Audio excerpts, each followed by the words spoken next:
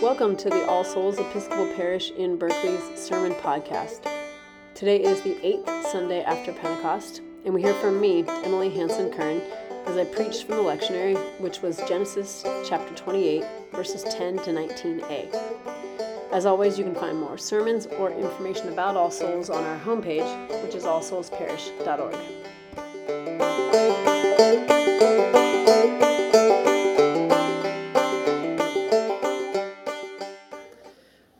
For those of you really hoping for that sermon on judgment and that furnace of fire, I am so sorry to disappoint you.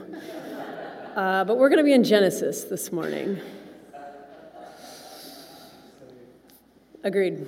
Safe. This morning, this story in Genesis is just too good to miss. But to do it, I think we need to review the story of Jacob, because I don't always remember everything going into this story. So as a reminder, Jacob is the son of Isaac, the one who narrowly escaped death by sacrifice. You remember the one? From his father Abraham. Jacob is also brother and twin to Esau. You'll remember him. We read about this a little last week, so this might all be familiar to some of you. Esau was the one he battled with in his mother Rebekah's womb. The Lord told Rebekah that in her womb would be two nations, and those two nations would be divided. As the brothers grew up, Esau became a very hairy man in the wilderness, who was a skillful hunter and a man of the field. Meanwhile, Jacob became a man who was described as a quiet man who grew up living in tents.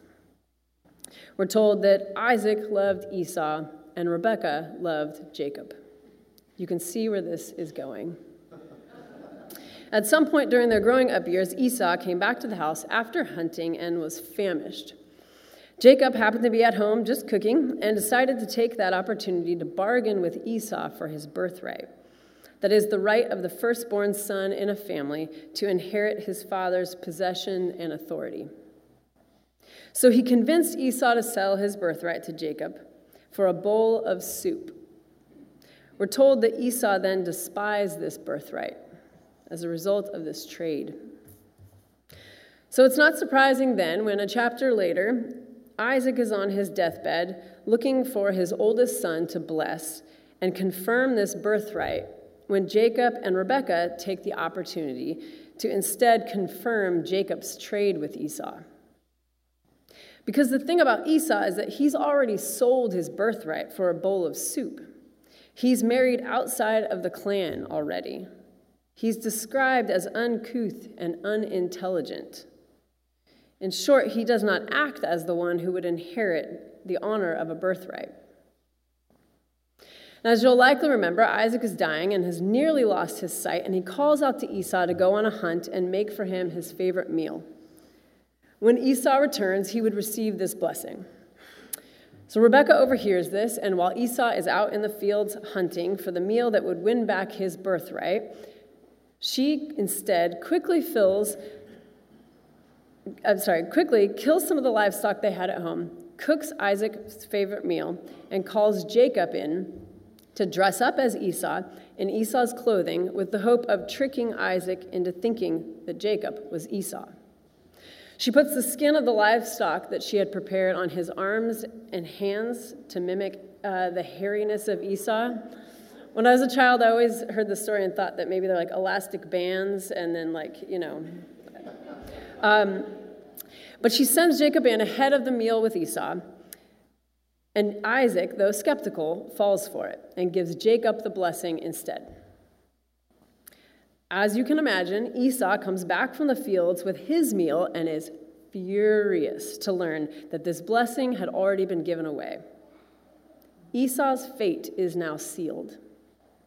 His brother is now his lord, whom he will serve the rest of his life.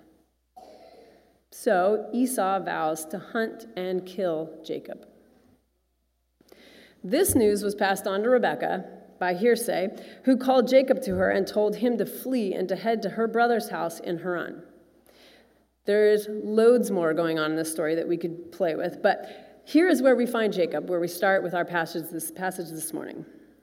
Jacob is on the road to his uncle's house fleeing for his life from his brother with a blessing received by trickery from his father for offspring and land and the favor of God. And in the uncertainty of all that, and out of exhaustion, and purely because night had fallen, with his head on a rock for a pillow, God speaks to Jacob. In his sleep, Jacob dreams of a ladder or a ramp made of stairs, touching down from earth to the heights of the sky, with angels of God ascending and descending. And then God shows up standing right next to Jacob and fulfills Isaac's wish. God does bless Jacob with the same blessing of the patriarchs. Jacob will not always now be a wanderer, and the very thing that he had wanted his whole life will be true. He awakens from this dream afraid, because remember, in the Bible, angels are scary, and exclaims in awe that surely the Lord is in this place, and I did not know it. Even in Jacob's pain, in the complications that are his life in this moment, the joy of getting what he wanted and what it took to get there, in his striving, in his mistrust and his distrust, and even in the manipulation it took to get what he wanted, in the words of Esther DeWall, God is not elsewhere. And so at this point in the story, two ideas come to mind for me from two very different people. One from the organizational psychologist Scott Sonnenschein, and the other from the Anglican spiritual writer and Benedictine scholar Esther DeWall. Respectively, they use the terms stretching and stability. I'll start with Scott. Some years ago, I came across his book, Stretch. Maybe some of you have read it. I did not, but I did hear an interview that he did with Brené Brown, where he talks about the two terms essential to his book. He uses these terms, chasing and stretching. About chasing, he says that it's thinking that the more we have is our token to success in life. It's the belief that the more we have, the more we can do. This kind of thinking naturally leads us to compare ourselves with whatever our neighbors or friends on social media are purporting to do, and forever on a pursuit of the next thing. He tells this great story about grass to lend credence to the idea that the grass is never greener on the other side. He says that it is in the physics of how grass grows, which don't stop me afterwards and ask me more about that, please, that looking at it from the angle of over your neighbor's fence, it will necessarily appear much more greener and lush than it will if you are standing over it yourself. Stretching, conversely, is about being resourceful. It's about doing more with what you already have. It's focusing not on what other people have, not what you think you should need, but what you have in front of you right now, and how you can be more creative and more productive with what you already have. And this is also what Esther DeWall picks up on as well. In her book, Seeking God, the Way of St. Benedict, she describes Benedictine stability as a matter of commitment to place and to persons, accepting these people and this place as none other than the way to God. DeWall describes stability as something achieved through perseverance, holding on under great strain without trying to escape. It's not looking to the next place or a different group of people as the way to God, but a deep understanding that God is not elsewhere. She quotes Anthony Bloom, a Metropolitan monk whose life had been about constant movement, when he said, "The fact of being limited by a line drawn on the ground does not in itself make one stable." That is to say that having a home or a place to plant one's body does not make one stable. Instead, at the heart of stability, there is a certitude that God is everywhere, that we have no need to seek God elsewhere, that place hardly matters. And so stability is about balance. But really what got me this week is that it's also about commitment.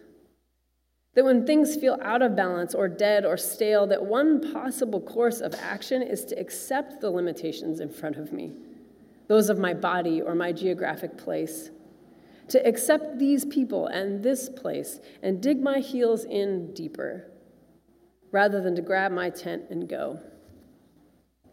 In stability, the action is commitment.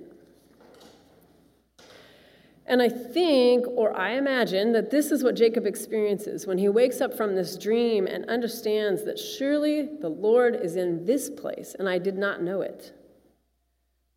This is Jacob accepting where he is and the limitations of his place, but with a deep inner certitude that God is there. Jacob, of course, decided to mark that moment with stones.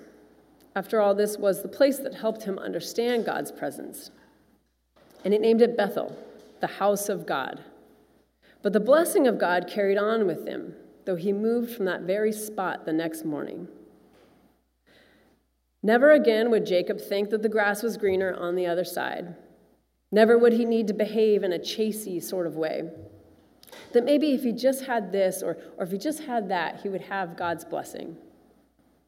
Instead, he was given an assurance on a biblical proportion of the certitude that God was there and will be there all along. And that though he will still wander, the very next morning, in fact, and his brother will still try to hunt him down, the interiority of God's promise of presence will never go away. Are you in a place of something stale? Is something in you or in your life rigid and without life? Or better yet, what in your life right now is stale? What are you looking to escape? What Bethel experience might you be trying to get back to? In what ways are you hoping that if you just had this one thing, then things would be okay? In what ways might you be looking to abandon what is in favor of what could be? In what ways are you chasing?